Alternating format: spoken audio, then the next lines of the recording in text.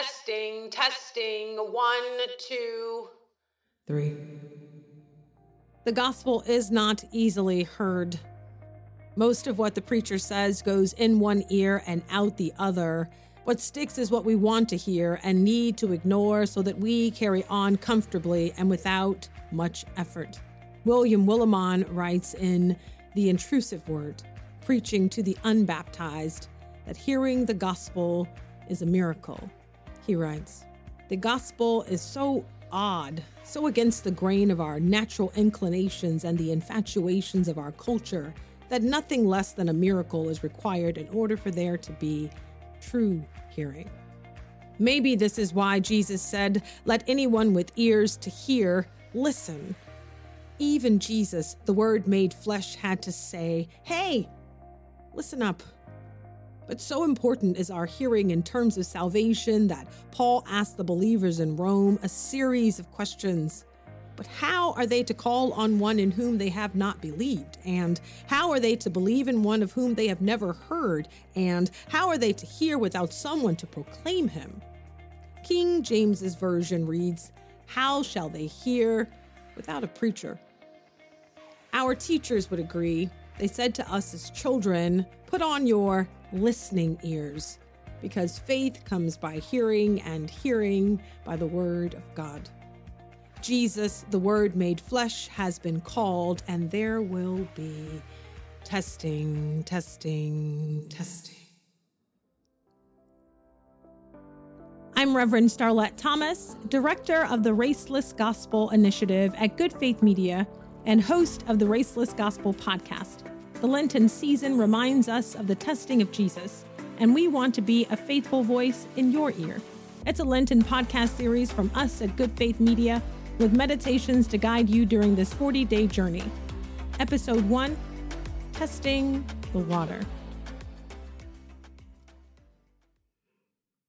One writer says, "How many of us, even at Easter, give Christ's death and resurrection more attention than the weather? To observe Lent is to strike at the root of such complacency. Lent, literally springtime, is a time of preparation, a time to return to the desert where Jesus spent 40 trying days readying for his ministry. He allowed himself to be tested.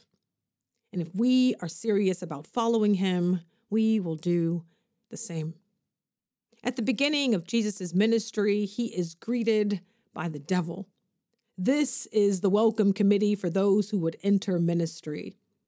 Fresh from the Jordan River, Jesus has gone down to be baptized and come up full of the Spirit. Baptism is an initiation, a rite of passage that involves a trip through the wilderness. For 40 days, the devil tests Jesus. Test number 1. If you are the Son of God, command this stone to become a loaf of bread.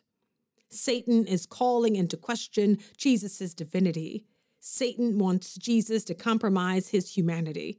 "Jesus, you don't need to do this. You don't have to suffer and starve yourself like this. Salvation doesn't require all of this." Johannes Baptist Metz writes in Poverty of Spirit, "Satan's temptation is an assault on God's self-renunciation, an enticement to strength, security, and spiritual abundance, for these things will obstruct God's saving approach to humanity in the dark robes of frailty and weakness. Satan tries to appeal to the divinity in Jesus, tempered with the gravity and grandeur of his humanity. You will be like God. That is Satan's slogan. And Satan wants the incarnation to be an empty show where God dresses up in human costume but doesn't really commit totally to the role.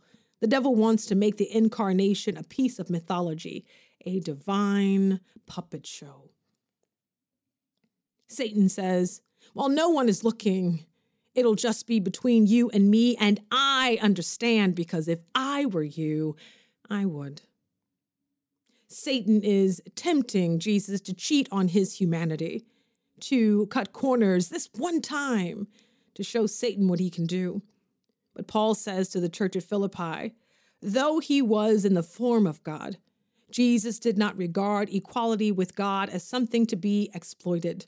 Satan says, let's have a bake sale. Jesus responds, it is written, one does not live by bread alone. Jesus 1, Satan 0. But Satan not only tests the humanity of Jesus, Satan is also testing the water of baptism. Satan is poking at Jesus' flesh to see if Jesus has really died to self, to see if divinity will prematurely reveal itself. John the Baptist has proclaimed a baptism of repentance for the forgiveness of sins. Satan is preaching, live and let live. But Jesus is not lukewarm in his commitment to be like us. Jesus will need to go down like us. He will not skip this step. Though he has come down from heaven, baptism is not beneath him. He has not asked us to do something that he will not do.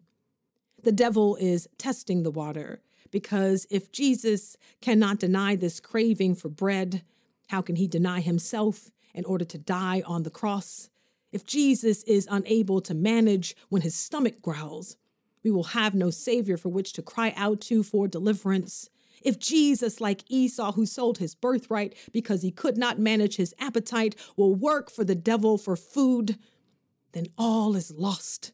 If Jesus is not able to drown out the devil, then he will not be able to take the cup in the Garden of Gethsemane. But in baptism, Jesus has not gotten in over his head. Baptism is crucifixion practice. The wilderness is a training ground for the road that leads to Golgotha. The devil's voice is a soundtrack which will be on repeat for the remainder of his earthly ministry. Jesus is surrounded by people who questioned him and his authority. Who do you think you are? And who told you that you could do that? In baptism, Jesus gets up as a dead man walking. His days are numbered, and so are ours. Every day, our identity as baptized believers is being tested. And if this is not your experience, then I would test the water. Now hear me loud and clear for our next episode, Testing God. I'm Reverend Starlette Thomas. Learn more about the kingdom that is coming and the Raceless Gospel Initiative at goodfaithmedia.org.